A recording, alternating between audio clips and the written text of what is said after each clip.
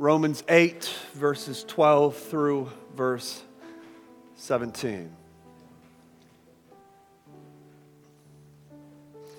This is God's word to us. So then, brothers, we are not debtors to the flesh to live according to the flesh. For if you live according to the flesh, you will die. But if by the Spirit you put to death the deeds of the body, you will live. For all who are led by the Spirit of God are sons of God. For you did not receive the spirit of slavery to fall back into fear, but you have received the spirit of adoption as sons, by whom we cry, Abba, Father. The Spirit Himself bears witness with our spirit that we are children of God. And if children, then heirs, heirs of God, and fellow heirs with Christ, provided we suffer with Him, in order that we may also be glorified with Him. I want to preach to you this morning on these verses under the title, Gospel-Driven Holiness. Gospel-driven holiness. Let's pray and ask God for His help as we study this text. Father, we thank you, Lord, for your text, for your word. We ask that you would now speak to us through it, that you would use me as merely a mouthpiece for your truth, that I would speak your truth, not merely my own ideas, that you would open our hearts to shape us and to fashion us according to your likeness. It's in Jesus' name we pray. Amen. You may be seated.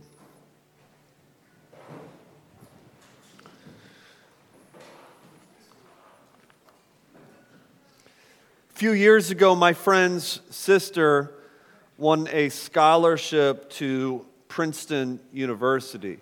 Imagine that you had a full ride, a free ticket to whatever college you want to go to. That would be pretty sweet, wouldn't it? Those of you that have some college debt, that would have been pretty sweet, wouldn't it have been? Well, the problem is that once she got in to Princeton, she had to prove her worth. She had to receive all the training, learn the training, benefit from it, and perform in order to stay. And by her second year, she had lost her scholarship and failed out of Princeton University. Now, our problem is that too often that's how we think of holiness. We often think of it this way. We think of the gospel as our free ticket in. And now once we're in, we have to get all the training. We have to pass all of the exams, we have to prove our worth, and we have to perform in order to stay in. And so then what we do is we practically separate the gospel from holiness. It's almost like the gospel or Jesus' kindness to us, Jesus Himself, the work of Christ on the cross, gets us onto the team, but if you don't act right, perform right, if you don't play well enough, you'll get kicked off the team. And I believe that that is the wrong view of holiness. What I want to do today is look at this text, and I believe this is what Paul's doing. Paul is connecting the gospel with holiness. What Paul's saying is that the gospel and holiness are not two separate things. It's not as if we get into the stadium with the gospel and then we enjoy the game or perform well by learning how to be holy, but rather the gospel and holiness are intricately connected in the book of Romans and in all reality as we study chapter 8. Meaning, we can no more separate holiness from the gospel than we can separate holiness from God Himself. Why? It's because the gospel brings us to God. And God is a holy God. And so the gospel of Jesus Christ, a.k.a. saved by grace through faith, not your own doing, not of works, so that no one may boast, the gospel brings us to holiness. Gospel-driven holiness. Are you with me? That's our theme today. Now, before we get into the text here, let me pause and describe to you a gospel-less pursuit of holiness. And I wonder if any of this rings a bell. Some people think of holiness as for the few and the faithful, not for people like me. I'm just a regular Christian. I'm not like a holy Christian. Some people think of holiness as being sustained by human effort, like the Christian Marines, those who are really strong. And maybe they're born with it, I don't know. Or maybe it's because of their upbringing. Some people think of holiness as something that is lured by threat of being kicked out. Meaning, well, let me use an analogy. Anybody know Bobby Knight's Indiana Hoosiers? You get the scholarship to be on the team, and nobody on the team plays because they love basketball anymore once you're on the team. You play, you perform well on the team because you are horrified of Bobby Knight. You're horrified of what he might do to you. You're horrified of getting kicked off the team and the shame that would bring, right? A lot of people think of holiness in that way. I get on the team, but I'm horrified by the coach. God scares me. And I'm afraid he's going to kick me off the team. And so that's why then Christians are called to pursue holiness. Friends, that's a wrong view of holiness. That's not a Christian view of holiness. Others still think of holiness as a dull life and not very attractive. Nancy DeMoss put it this way. She said that many people think of holiness as a joyless lifestyle based on a lengthy list of rules and regulations. She said many people think of holiness as a monastic experience where, quote, holy people talk in hushed tones and spend many hours a day praying and always keeping their nose in the Bible or in a spiritual book. And you think, I don't have time for holiness. She said some people think of holiness as an unattainable ideal that doesn't really exist in any Christian, but that can only exist in heaven. I want us today to take a step back from our assumptions of what holiness is. I want us to take a step back from our assumptions of whether or not holiness is something that is or is not connected with the gospel, and I want us to reimagine the holy life according to the Scriptures. And that is this: the holy life is us living the way we were meant to live. If I could use Montreal's bass as an example, if I took Montreal's bass and I played it like a drum, it would ruin the bass.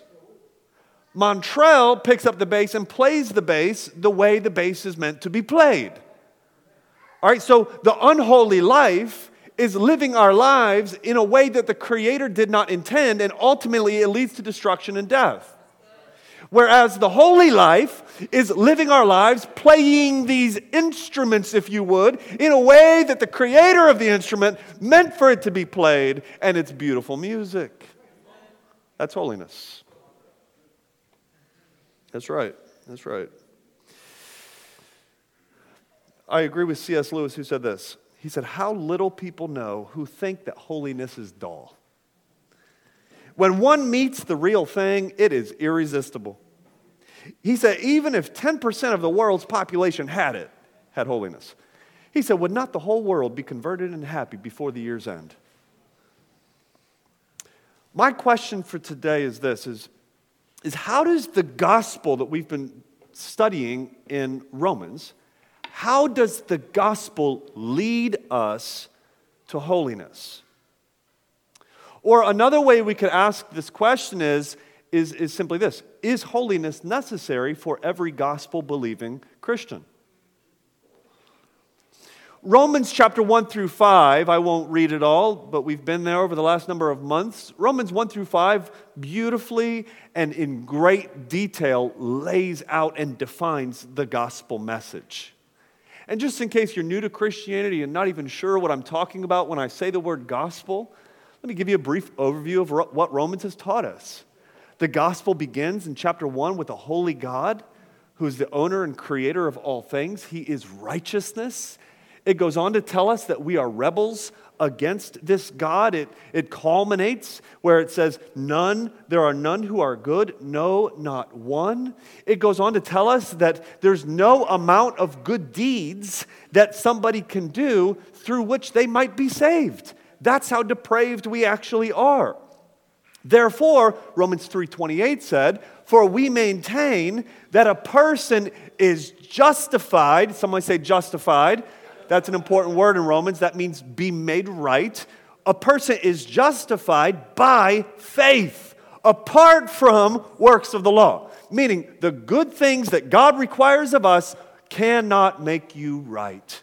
The only thing that makes you right, that we've discovered in Romans, is our faith in the Lord Jesus Christ. Why? Well, it's because God sent His Son to be the Savior of the world. Jesus, being fully God, not losing any of His deity, the very Son of God of gods, Lord of lords, came to this earth, lived a life of complete righteousness, died on the cross in our place as our substitute. 1 Peter 2:24, he bore our sins in His own body.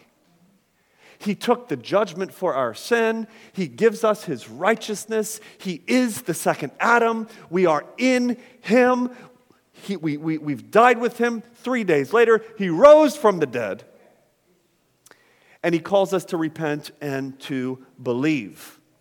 Romans 5:9 said, since we have now been justified by His blood, how much more shall we be saved from God's wrath through Him? Jesus. That's the gospel. That we are saved by grace through the work and the person of Jesus Christ. That led then the Apostle Paul in Romans 6 and 7 to start asking some questions about the law. So then shall we go on sinning so that grace may abound? If our salvation is disconnected from our actions, from our deeds, then what is the place of good deeds in the believer's life? And he says, certainly not. We should not go on sinning. Why? Because we're dead to our sin, he said, and we're raised to life in Christ. We're no longer in Adam, he says, but we are now in Christ. By the time we get to Romans 8, are you with me so far? What we see in Romans 8 is then the height of the Christian life. What we see in Romans 8 is what it looks like to live a Spirit-filled life. And here, in these verses, right in the middle of Romans 8, Paul now connects gospel truth with our holiness. In some ways, he's still answering the question, why do Christians pursue holiness? How does the gospel drive us to a life of holiness? 4 words that I want to use to sum up these verses and to answer that question. What is gospel-driven holiness? 4 words. Duty, spirit, love, and hope. I'm going to break down each one of those words. Duty, spirit, love, and hope. Gospel-driven holiness is, let me break it down for you, directed by duty, sustained by the Holy Spirit, lured by love, and shaped by hope. Let's break these down. First, gospel-driven holiness is driven by our duty to God. Delightful duty, not begrudged conformity. Look at verse 12. He says, so then. Now, so then connects verses 12 through 17 with the verses that came before, verses 1 through 11 of chapter 8. In verse 1, he says, there is therefore now no condemnation for those who are in Christ Jesus. Somebody say amen. That's a big verse that we've been celebrating every week. It then connects with verse 4. In order that, no condemnation, in order that we might walk according to righteousness.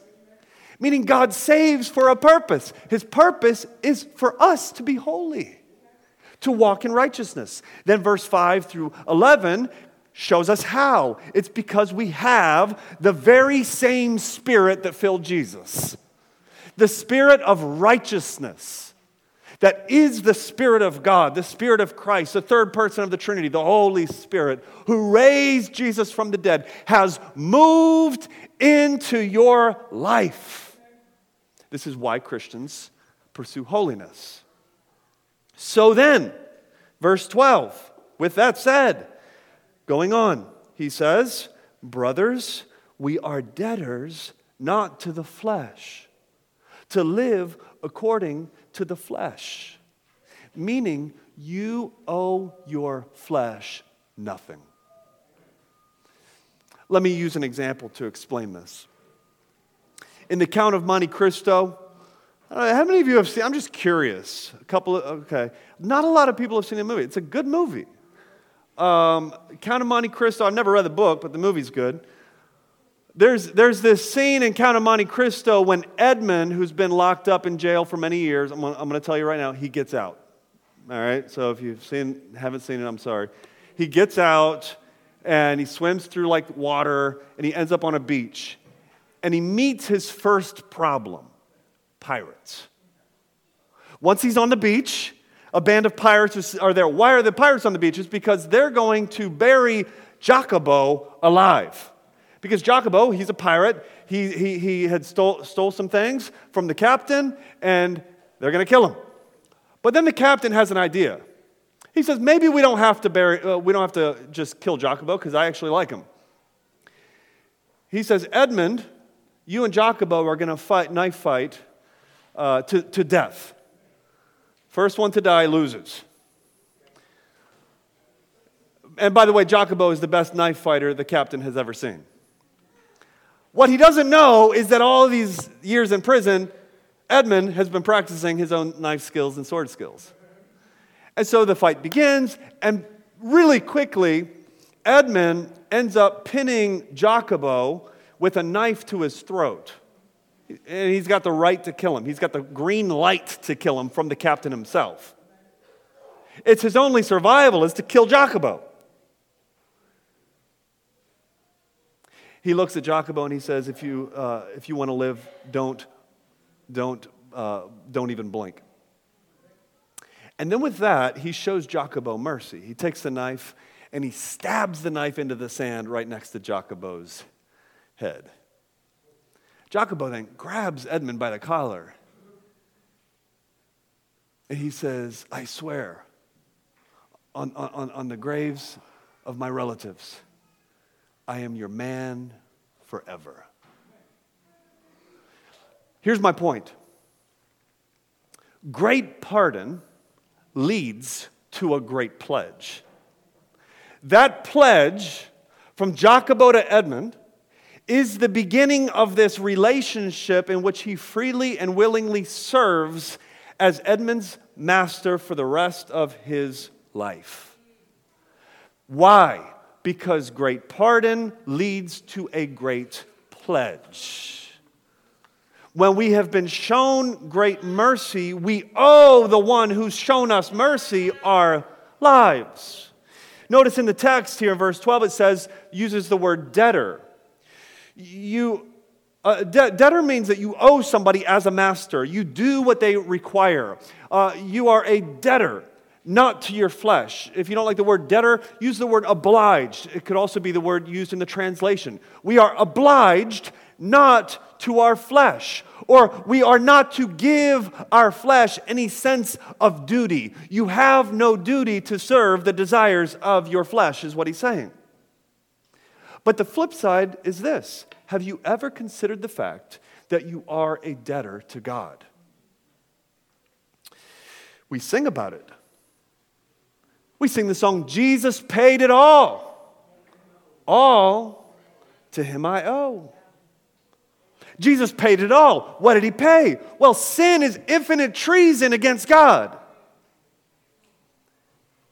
And there's no amount of work that you can do. There's no amount of grief that you can carry. There's no amount of shame that you can bear. There's no amount of tears that you can cry that would ever pay off that debt.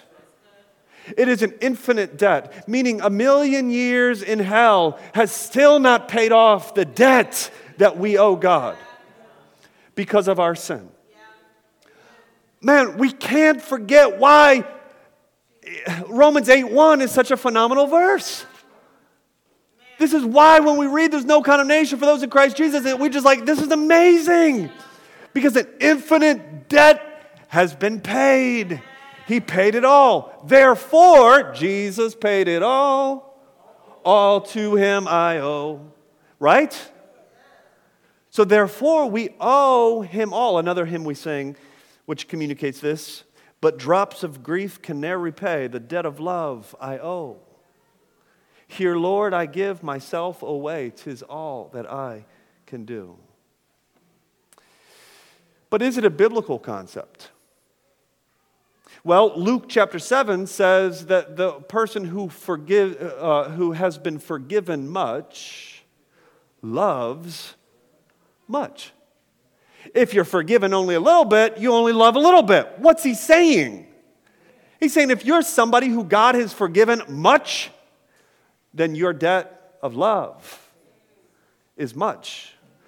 1 Corinthians 7:23, you're bought at a price. Do not become slaves to man. Romans chapter 2, the goodness of God leads you to repentance.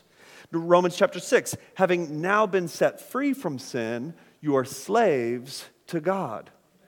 And now we get to Romans 8:12 and 13. We're not indebted to the flesh as if our flesh did anything for us. Our debt is to God. And I don't mean by this that you owe God like you're going to pay off the cross somehow.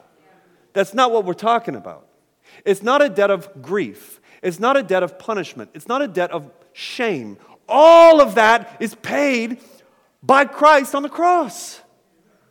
What is it? It's a debt of love. We owe him love, our lives, our service, our sacrifice, all that we are. He owns us. He has bought us. That's what it means. And when we look closely at it, it leads us to obedience. So our holiness then is not produced by some kind of begrudged conformity to God, but rather it's delightful duty. Like Jacobo looking Edmund in the face and saying, I am your man forever. This is the debt we're talking about. Look at verse 12 and 13. Read verse 12 again. It says, so then, brothers, we are debtors, not to the flesh, to live according to the flesh, but if you live according to the flesh, you will die. But if by the Spirit you put to death the deeds of the body, you will live. Well, what we're learning here is that grace is no license to sin. There is no justification without sanctification. There is no gospel which doesn't lead to holiness.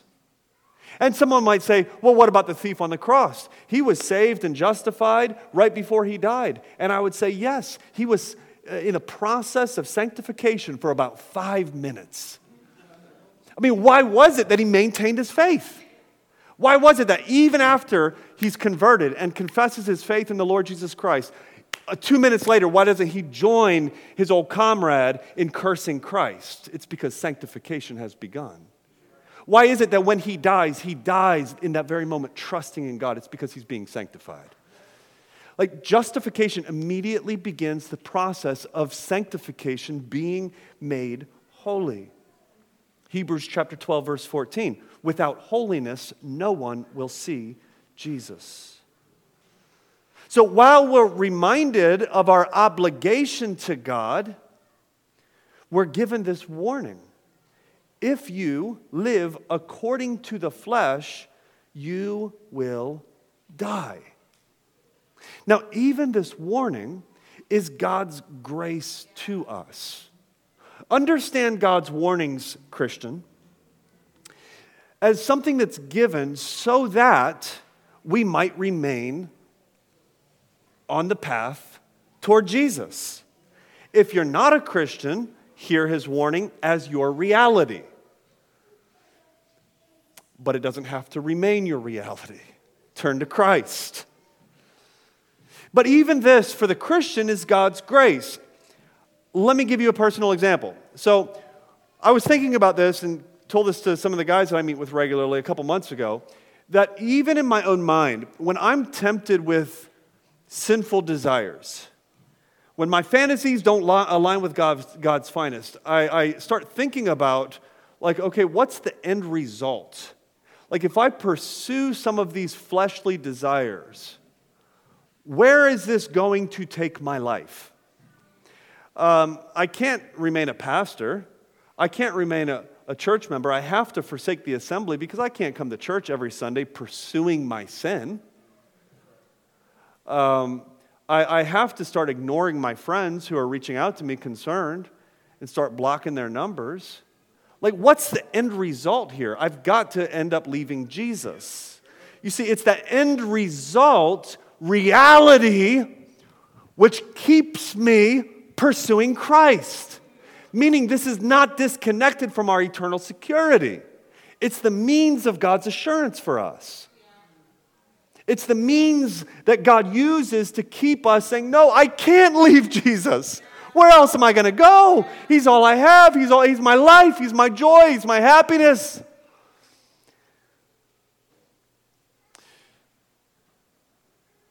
Kill sin, or sin will kill you. That is the summary of this verse. The warnings are called to call us to kill sin in our life before sin kills you. And it's the reality that sin does kill, that it leads to death, that causes the Christian to persevere in their faith until the end and continue killing sin. Are you with me? Now, does that mean that we're perfect? No. Don't think of holiness as perfection. God is holy, holy, holy, thrice holy, eternally holy, meaning there is no stain of sin within him. Holiness, however, for the Christian doesn't mean perfection. God has actually built into holiness for us. He's built into the godly life confession of sin. We wouldn't confess our sins and fight our sins if we still sinned. So don't think of holiness as perfection, but think of it as we're called here, to put to death the deeds of the body. The Christian in Rome would not have been called to put to death the deeds of the body if they were put to death at the time they became a Christian. Are you with me? The very fact that we're called to put to death the deeds of the body means that the deeds of the body still err. They still go astray. And so we're constantly, think of it like this. This morning, I don't know if you saw this, Jess. If you didn't, I'm going to tell you right now. This morning, my cat had a mouse in his mouth. Did you know that?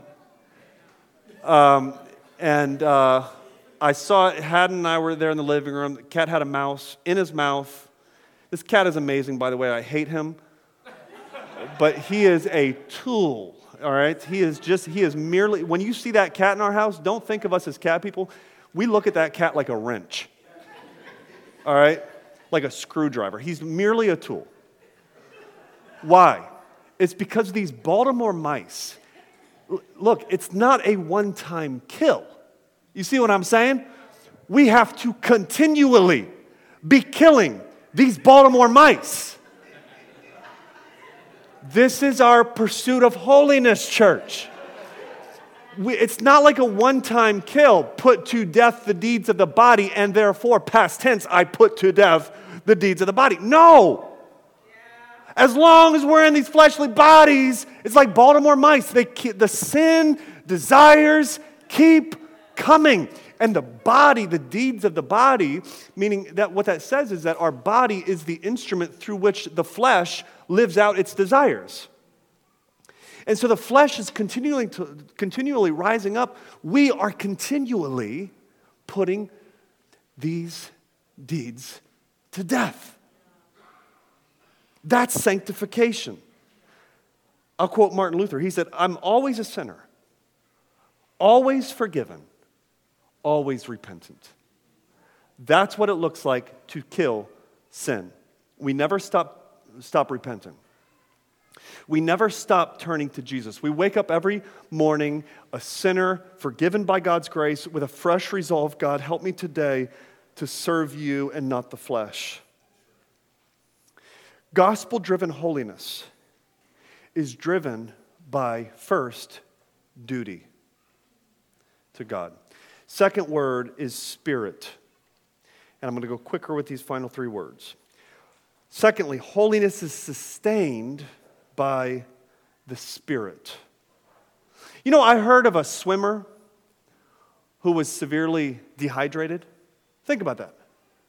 A swimmer, surrounded by water, in water, who ends up being severely dehydrated. What this swimmer had to learn is that being in the water or around the water doesn't hydrate him.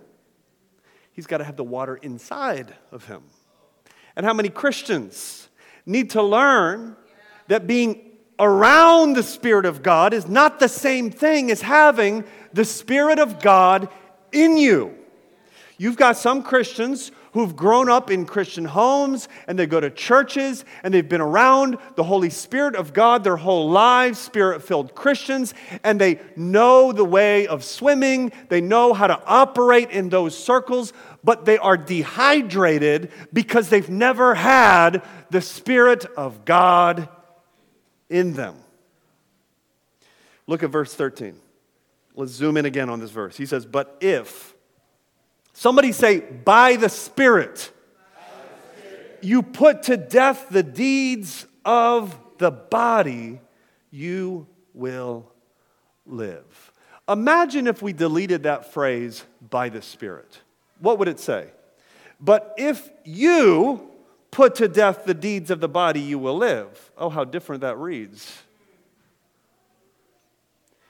You see, gospel-driven sanctification says you are not alone in this fight.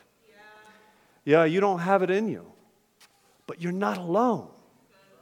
Yeah, it's not your nature. It's not your own spirit. You can't muster it, but you're not alone. You see, the problem with pick yourselves up by the bootstraps religion is that we're trying to get out of the city of destruction in a car with no gas.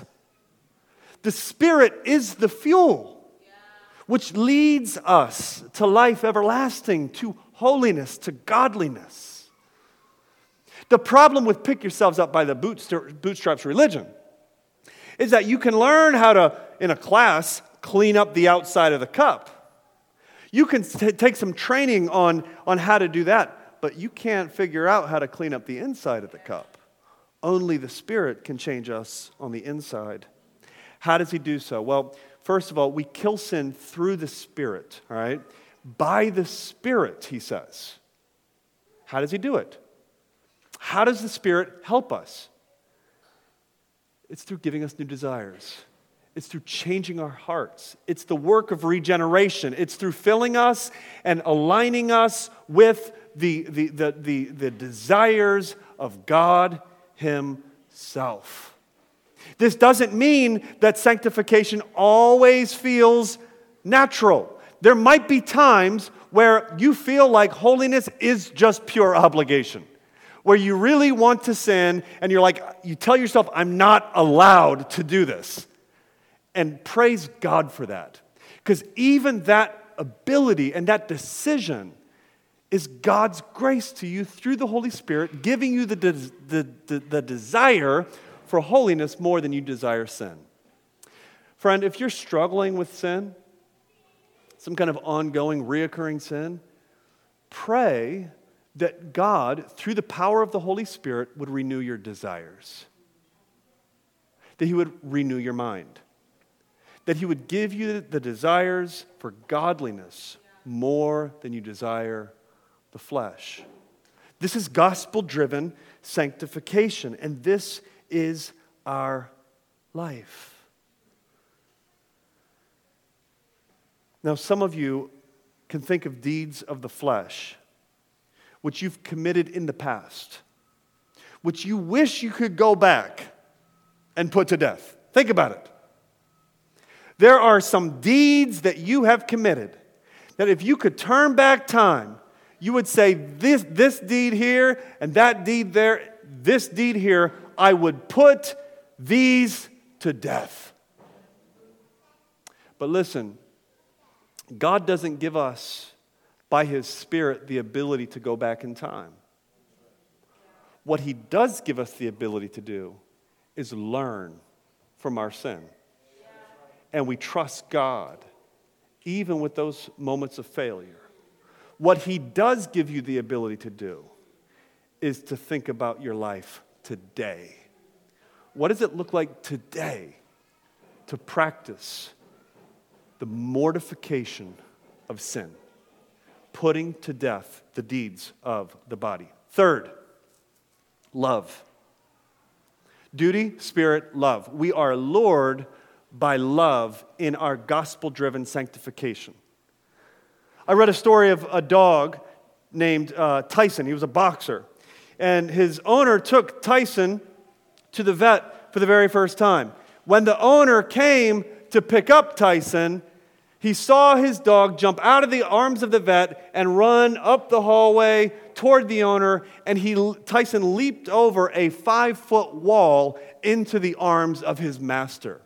The vet was surprised, and the vet was like, wow, how did you train your dog to do that? And he said, I didn't. Well, how did he do it? It's because when you want to be near your master, you will do anything you can to get near your master, including leaping a 5-foot wall. Here's the point. Some Christians believe that they just need more training. Why is it that I'm struggling in my Christian walk? I need like a self-help course on this. I need a self-help book on this. I need to figure out the secret in how to love my spouse, or how to control my sexual life, or how to get rid of my greed, or whatever the how-to might be for you. What we need to grow in is not more how-tos, but we need to grow in our love for God. Now, gospel-driven sanctification, meaning our sanctification, our holiness is driven by the gospel. How does that speak to us in the love department? He goes on. Look at verse 14. He says, for all who are led by the Spirit are sons of God. So first he starts out with this logical statement on adoption. This is assurance language. He says, if you have the Spirit of God in you, like you already know, you're filled with the Spirit, you can rest assured that you are a son of God. Verse 15, for you did not receive the spirit of slavery to fall back into fear. Now Paul is connecting our sin with fear. Sin doesn't lead us to life, but rather sin is slavery that leads us to fear. Think about it. Prior to conversion, you would have been terrified to stand before God. We don't have the spirit of fear because there is no fear in love. And so why then do we want to fall back into the spirit of slavery, which leads to fear? Not because God has moved away from us, but because we've moved away from God. Not because God has abandoned us, but because we are acting as if we have abandoned God. And so now we're living in this fearful kind of relationship. He's saying, you don't want to live in fear, do you?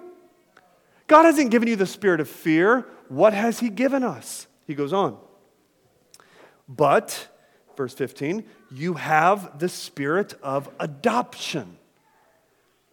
The spirit of adoption as sons, by whom, he's referring here to the Holy Spirit. So through the Spirit, we cry, Abba, Father.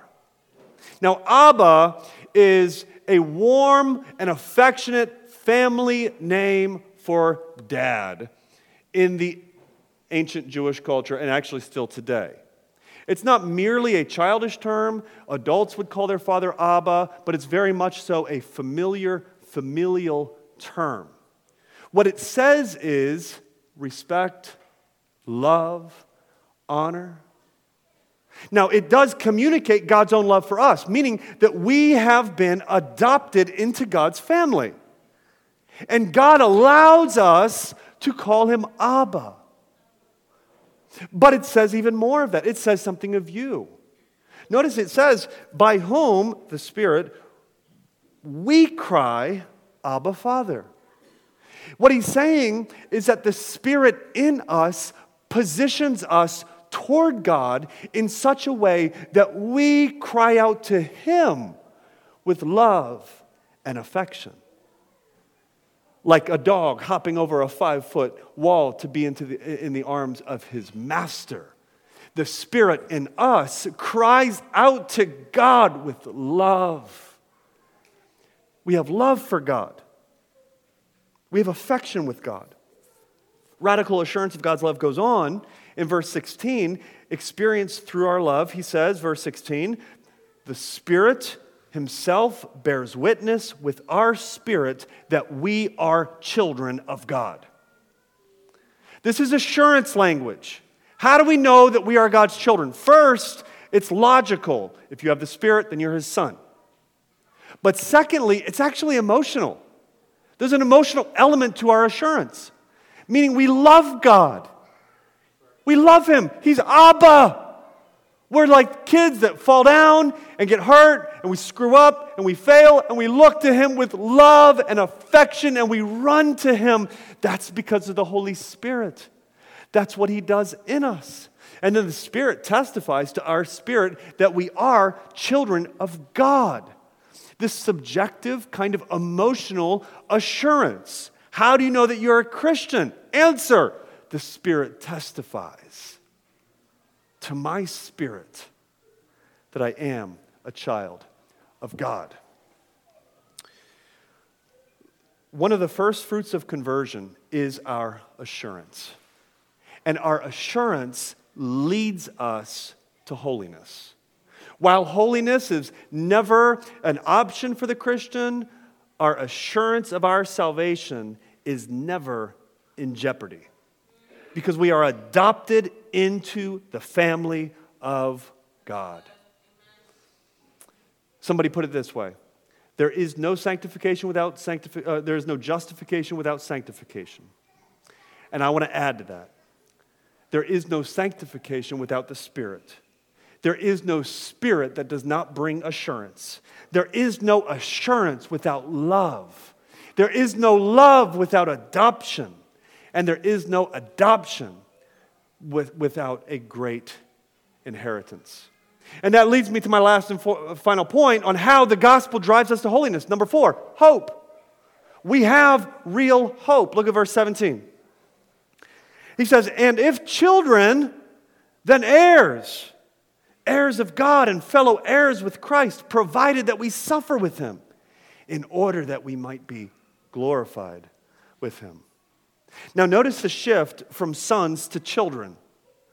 This includes daughters. I hear the women crying out while I'm talking about your sons. Wait a second, what about the daughters? Why all this sons language? Is he only adopting sons? One theologian put it this way, and I think he's right. He says, the fact that Paul, in Romans, and really all through the New Testament, calls a mixed-gendered group sons of God, actually has first-century importance as it relates to the status of women. Who were the recipients of inheritance in the first century? Sons. Sons. The sons were the heirs. And what he's saying is he's looking at the church, men and women, and he's saying, you all are sons. Meaning, women are equally inheritors of God's stuff as much as any man is. All of God's children are brought together as his heirs. What does it mean to be an heir? It means to receive everything the Father owns. Church, what does God own? He owns everything. And so we're given the promise here that we have an incredible hope. Even though this world is often filled with suffering, there is glorification that is to come. And we have a hope that keeps us pressing forward. Do you know why many people fall into sin? It's because they lack hope. It's called escapism. It's like when you get frustrated and you're angry and things aren't going right and you just say, screw it, I'm going to enjoy the flesh for a little bit. That's escapism. That's a lack of hope. A friend of mine who was a Baltimore City teacher a couple years ago, he told me that he had one student who literally said, I smoke weed every day because I have nothing to look forward to in life. That's no hope. No hope. And so we just escape with whatever the flesh can give us. We don't need to escape. We don't need to fall into despair. Yes, suffering will come, we're told here. In this world, there will be trials and tribulation. How was Jesus treated in this world? Was Jesus accepted by this world? No, he was rejected. Jesus suffered. He suffered in his life every day, denying sin, living a life of holiness. There's an element of suffering in our holiness. It is denial of the flesh. You feel it, saints. Suffering here very well can just simply refer and apply to you seeking to live a holy life. But beyond the suffering, look, Jesus suffered also because the world rejected him and hung him on a cross. And if that's how the world treated Jesus, how do you think the world is going to treat the people of Jesus? With rejection, with persecution, a lack of acceptance? In this world, there will be suffering, but through the suffering, at the end of it is what? Glorification. So we could put it like this. There is no justification without sanctification. There's no sanctification without adoption. There's no adoption without an inheritance. There is no inheritance without future glorification. But there's no future glorification without first going through suffering. Hold on. Hold on. That's the message of hope right here. For these Roman Christians, within 10 years, Nero would be in power and Paul would be decapitated. Many of the original readers were probably hunted down and destroyed, killed by the Roman government. God in his sovereignty knew what was coming to these Roman Christians. But through their suffering is going to be glorification. Don't give up now. Hold on. You see, our hope of what's to come shapes our holiness today. Because we have something to look forward to. Can I close with this? I was taking a plane from out west back home to Maryland. And once I got on the plane early in the morning, it should have only been a 3 or 4 hour flight. I was excited to get home. I hadn't seen my wife in a week. Hadn't seen my kids. I don't even like traveling that much, at least by myself. I was longing to get home. And would you believe that they rerouted the flight to Miami? Now, I don't know if you know your geography.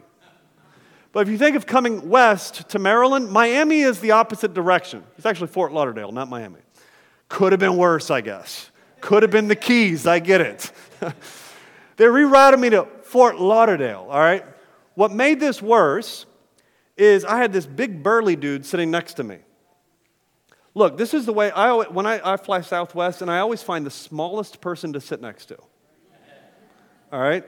So that way I can kind of spread out, you know? So if there's like a little old lady, I'm going to sit right next to her because she's not going to crowd my space. Well, I sat next to this guy who had like more hair on his upper arm than I have on my head, all right? And he was just shoving into me the entire time. And I'm like literally up against the window like this, all right? Flying from out west all the way down to Fort Lauderdale. And then when we get there, we discover the runway is like shut down, and we're going to be sitting for at least 3 hours on the plane. And if we get off, we can't get back on.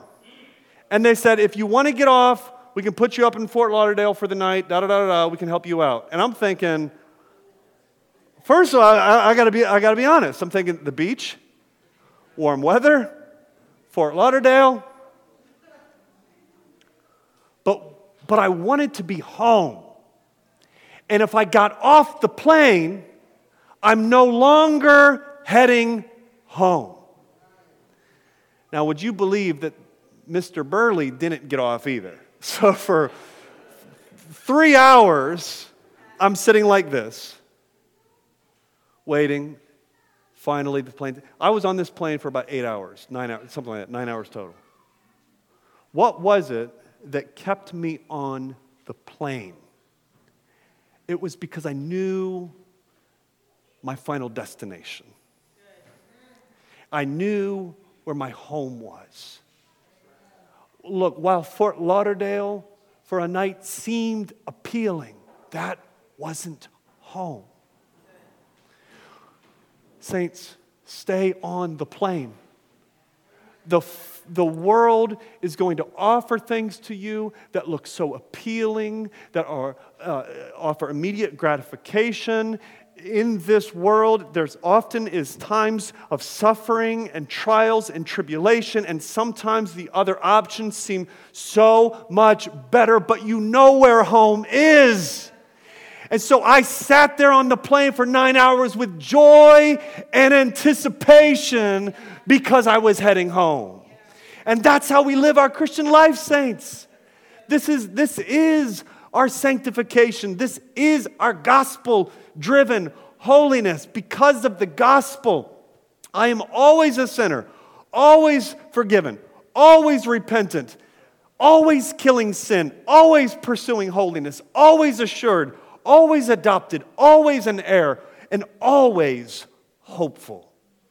Because at the other end of our suffering is glory. Are you with me?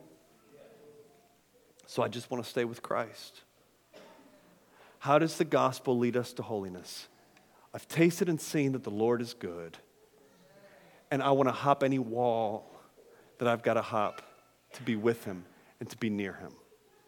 Pursue Christ. That is holiness. Amen?